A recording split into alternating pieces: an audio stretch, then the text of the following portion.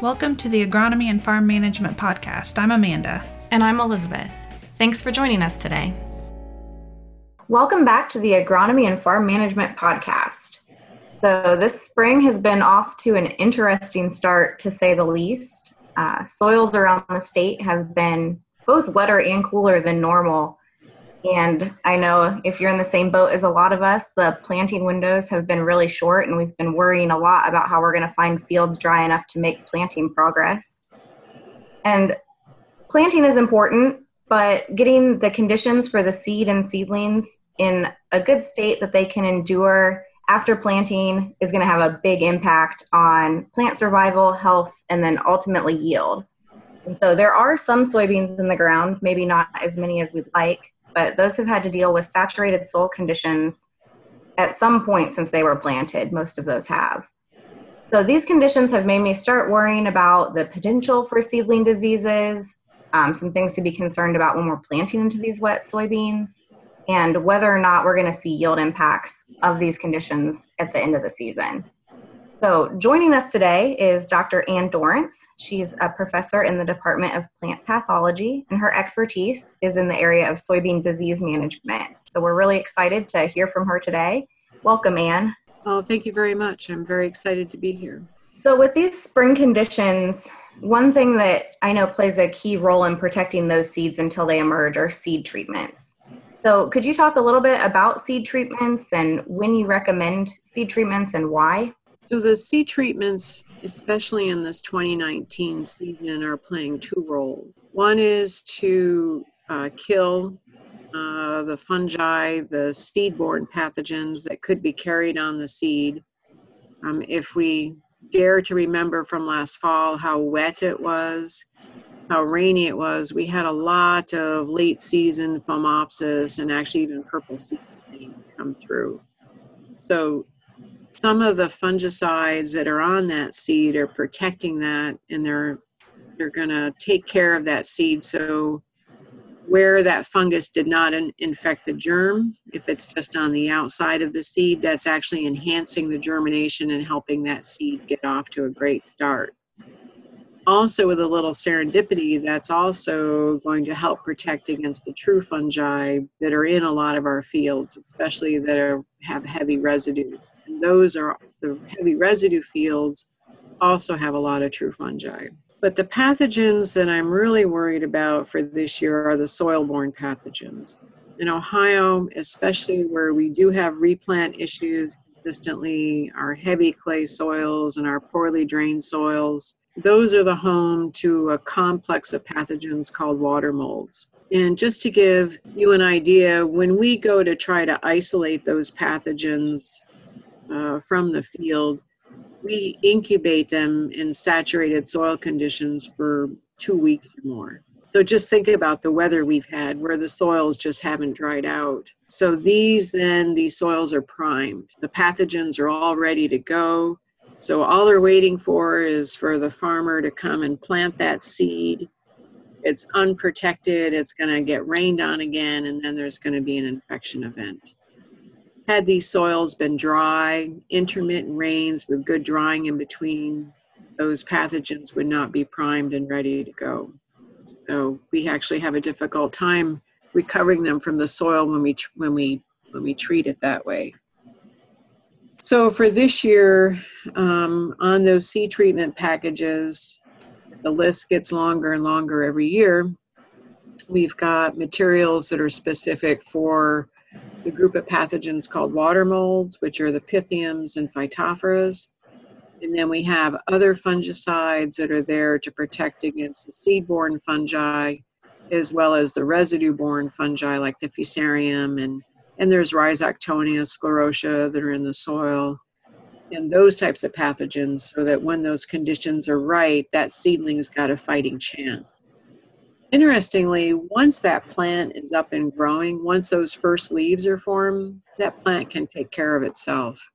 But as a young seedling, a lot of these pathogens really attack these young plants. That's interesting about the growing stages you mentioned there at the end. So once they get a little, not very far along, but that kind of brings us back to the situation that some of us might be in this year, where that seed's been in the ground for a week or two, or maybe it's emerged, but then we get cool weather again and it's just kind of sitting there at just emerged VE, something like that. At what point then can we stop being as concerned? So we go out typically and we count our seedlings to see if a seed treatment even works, because we have partnerships with a lot of companies to help pick out the best products for Ohio farms.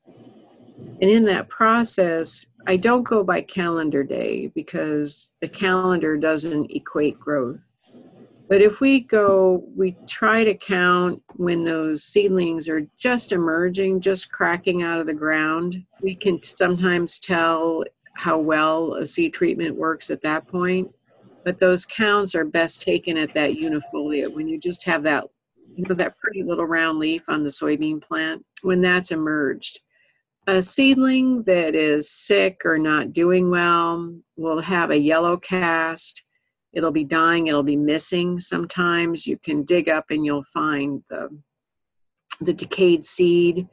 The roots will be brown and soft. And if it's submerged, if it's a flooding injury, it'll actually have a smell to it. And that's from flooding injury. That's just because the CO2 has built up and actually killed the seed. When the plant has enough oxygen, it can grow. And if there's no pathogen, it'll be a nice, beautiful white root. The leaves will be nice and green. There won't be any wilting, and everybody will be happy. But if they're not, they look pretty sad when they're wilted. So what's the best way? You mentioned that sometimes the symptoms that we see might just be a result of the flooding. What's the best way to tell if it's a pathogen that's attacking the seed or if it's just an environmental effect?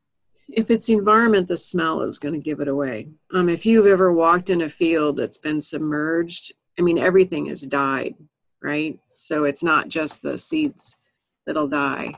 The other thing that I've noted over the years is if the plant, especially at later growth stages, that outside tissue on the root, you can just peel right off and you'll be left with looks like a white rat tail, which is actually the root steel. So it will kill everything.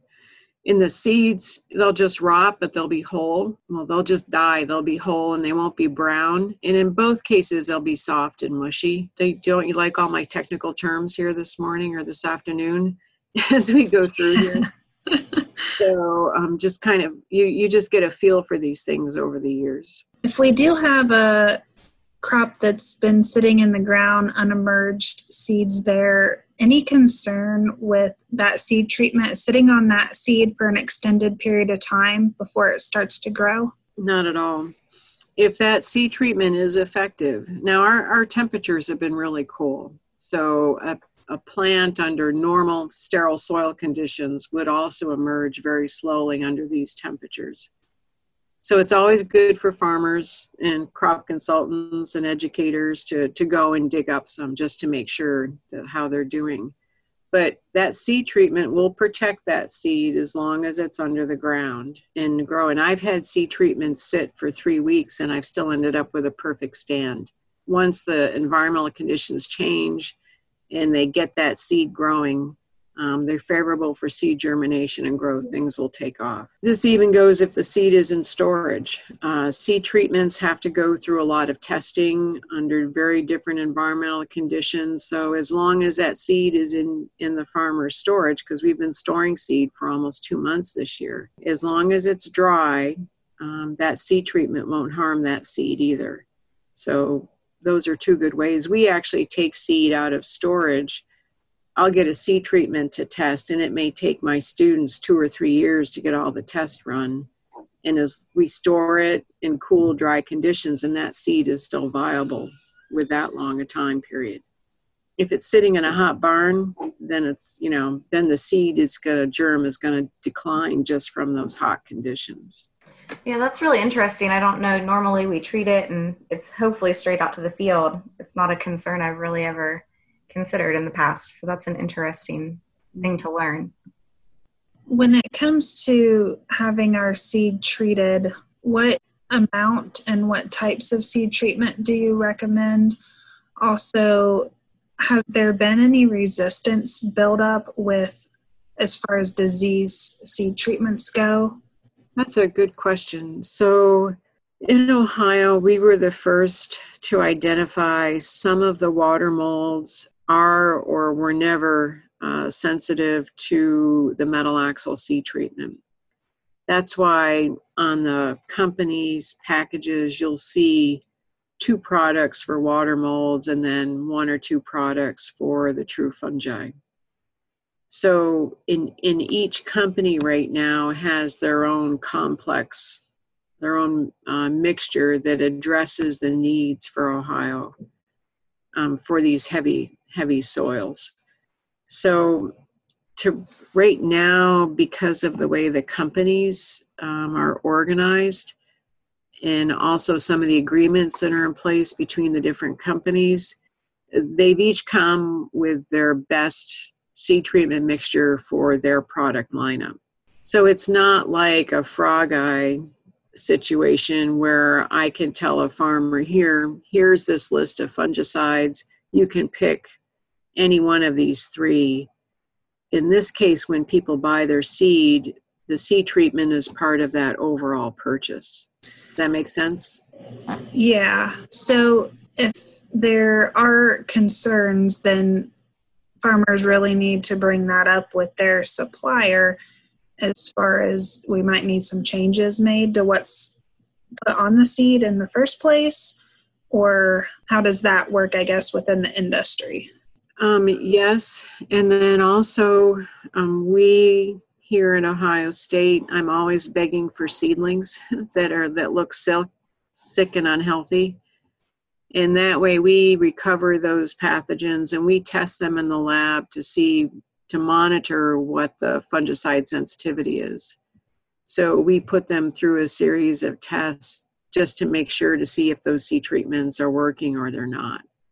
And that's a way then I can give that feedback to industry too. So I'm an independent lab and can tell people, what is or what's not working in Ohio. And that's a big help when we have those partnerships in place. So through that testing, what diseases are most prevalent in Ohio? Too many, to be honest. We've got, because of our heavy clay soils, in our replant situations, those are primarily caused by the water molds, Pythiums and Phytophthora. So we've probably are managing those as a complex, not just a single, there's 25 different species we're managing. Then for foliar diseases, frog eye leaf spots, which is more typically thought of as a southern disease, has really become established in this state. Then moving on a little bit later in the season, then we have several stem rot diseases. We've got both southern and northern stem canker. Sclerotinia white mold shows up periodically. And then last year, unfortunately, for the first time since the 80s, we had a lot of seed quality issues.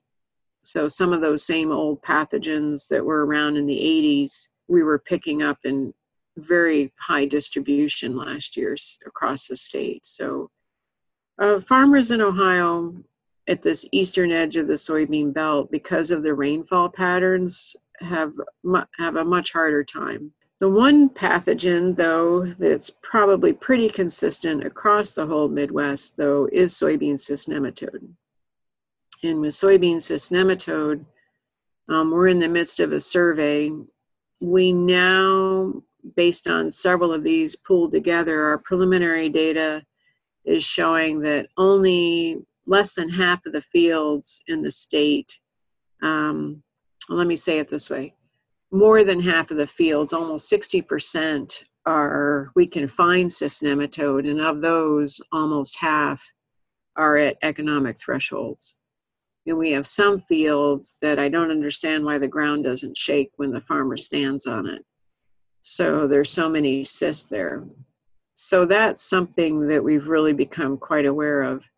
The other thing that we've noted on some of these fields is that the main source of resistance, the 88788, which is what growers buy, sometimes seed companies listed it as race 3 resistance, that the resistance is beginning to fail.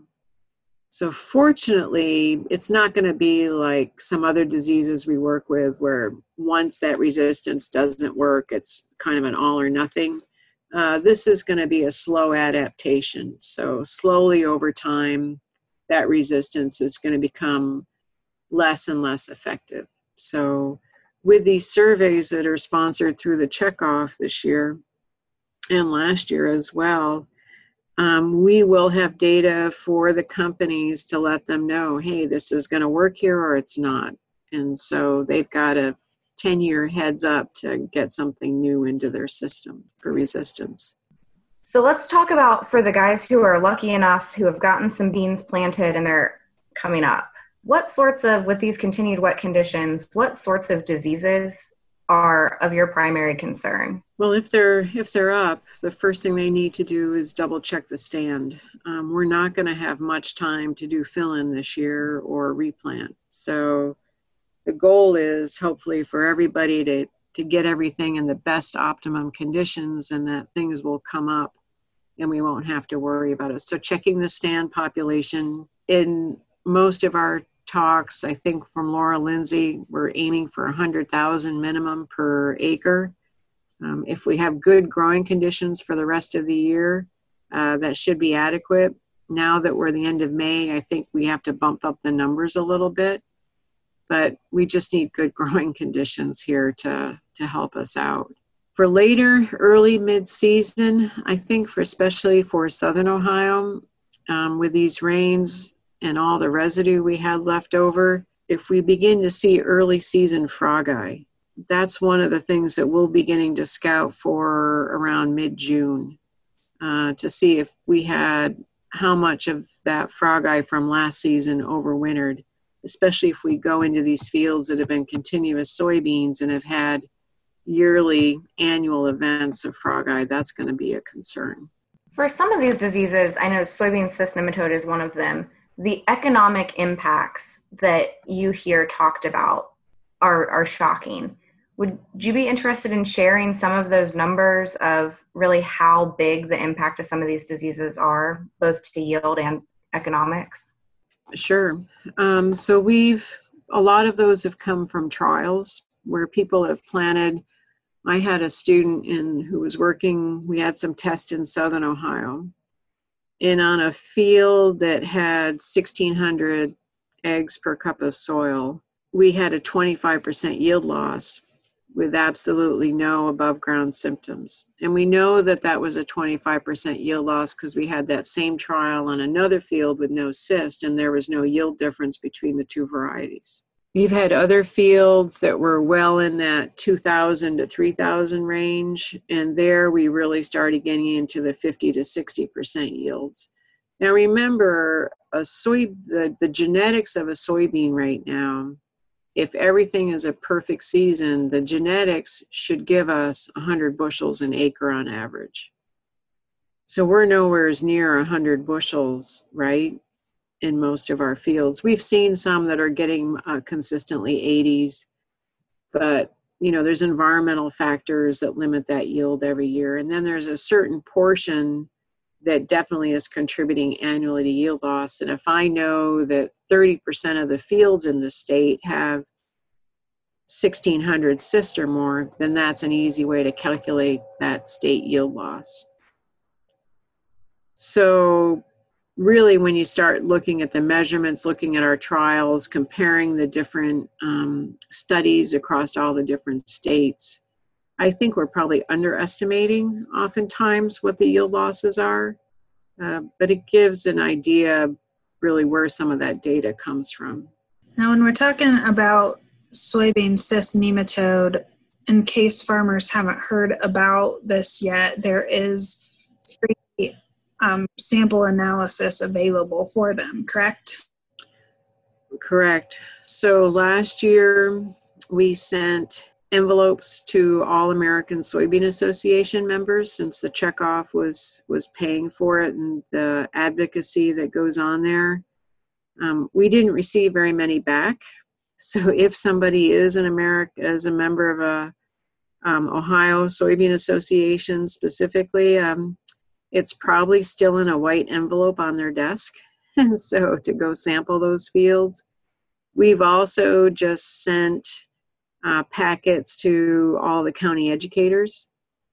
So if somebody wants to get their field sampled, we sent about enough for 25 fields to give a good survey of the state. And the fields to really target in this case are those fields which just can't get above 40. I mean, at this point, everybody should be close to the average or above average. We were at 52 last year, 52 bushels per acre. So if you're not there yet, this could be one of the reasons why. So go take a look. If you're fortunate, you have yield monitors and you have all that data, and you look at that yield monitor and you think, man, the soybeans look good in that part of the field, but it was my lowest pocket. That's an area. Now, if it's a flood out spot or it's a weedy spot, actually, if it's a weedy spot, sometimes cysts can stunt the soybeans if they're super high populations. I've had that happen even in my own studies, where the weeds will just kind of take over. They can't compete. Those are good pockets also for cysts. The cysts aren't necessarily feeding on the weeds, is that they're weakening the soybean plant so much that it can't compete against the weeds.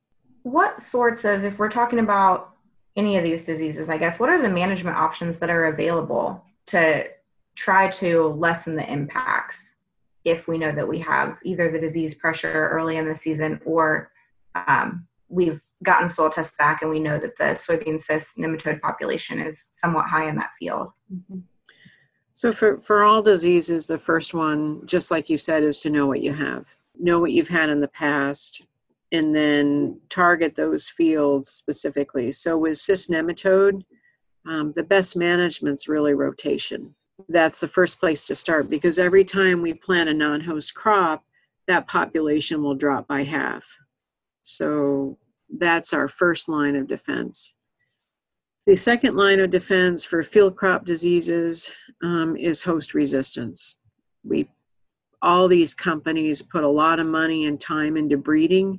It's not just all for yield, but they're actually packaging resistance, because we can't spray everything. It's just not feasible for many reasons. We don't have a deep enough toolbox either to try to spray for everything. So looking at what you've had and actually making sure that you've got the matching resistance. And every company rates resistance differently. You've got to work with your seed dealer, make sure you understand what those scores are. So for those in Southern Ohio, especially where we've been dealing with frog eye, if they would really focus on those frog eye scores, they could actually get away from this disease totally. Resistance there's effective resistance for all these pathogens out there. It's just not in every variety. The second thing is once you've done that, and there's always that variety that everybody loves, but it's just susceptible to everything, then you're going to have to make those plans over what fungicides to use. And this is really for the foliar diseases. And make sure that you time those sprays when it'll be the most efficacious. Just because you see that disease, one lesion at V3, you really may not have to spray until later reproductive stages. Conversely, if that disease starts really hot and heavy at V3, V4, we may recommend an early spray just to knock it back so that hopefully you don't have to spray again. But the goal and the economics right now, the price that we're paying, the least amount of money you can put into this crop, the more profit you're going to have. So really taking a look if when you're buying your seed, the resistant variety costs the same as a susceptible variety. So if your seed costs are the same, asking yourself if that super favorite variety is worth that extra money for those added inputs. Will it give you that? If we're looking at the performance trial, yields are not that different in these independent variety trials. So just something else to keep in mind. So the saying, ignorance is bliss, I don't think is very applicable in this case, because we have a lot of management options. So if you have a low yielding field, we have free sampling for soybean cyst nematode, lots of information for those other diseases as well. But like you said, and the cost of seed is about the same, rotating to another crop. Hopefully you're doing that across the board anyways, but really easy management switches you can make to get these diseases under control. Exactly, and very cost effective. So is there any other research you guys are working on that you want to share with our listeners? So the lab right now is really focused on identifying markers in resistance for companies through a diversity of pathogens. So in addition to the seed treatment work I mentioned early on, just looking for efficacy, identifying what the pathogens are in Ohio, we're also really focused on helping companies breed better varieties for Ohio conditions. And that comes from, we find sources of resistance. We find out what type of genetics controls it and what the markers could be, and potentially even what the mechanisms are. So that way, then when the companies go to put it in their pipeline, they know how to best use it as it moves forward. It's more a little bit at the basic end, probably more than what my predecessors would have done. But the way the industry works and through basically they're plant factories now, constantly using high throughput methods to develop the amount of seed that's needed for the 96 million acres in the US, right? So you just have to be high throughput at that point. So anything we can do to help that process go faster and better for Ohio farmers, that's what we're focused on. And so to wrap up, where can people go if they want to learn more about these diseases, identifying them and managing them? So we've got 2 places. One, of course, is the weekly corn newsletter. So we do try to update that and write weekly articles, what people are seeing in the state, how to manage what's being seen in different parts of the state. It's a very good resource. If something's happening in one part, it's probably going to happen in the next part of the state next. And then the other one is our u.osu.edu Ohio soybean disease site, where we've got a lot of our management, a lot of our basic information, and then, of course, the fact sheets that are available on Ohio Line. All right. Well, Ann, as always, a lot of great information. We appreciate you joining us today and hope to see you out in the field at some field days this summer, too. No, definitely. I can't wait to get out there. Let's hope we get planted. Thanks for listening to the Agronomy and Farm Management Podcast. Join us again in 2 weeks for our next episode.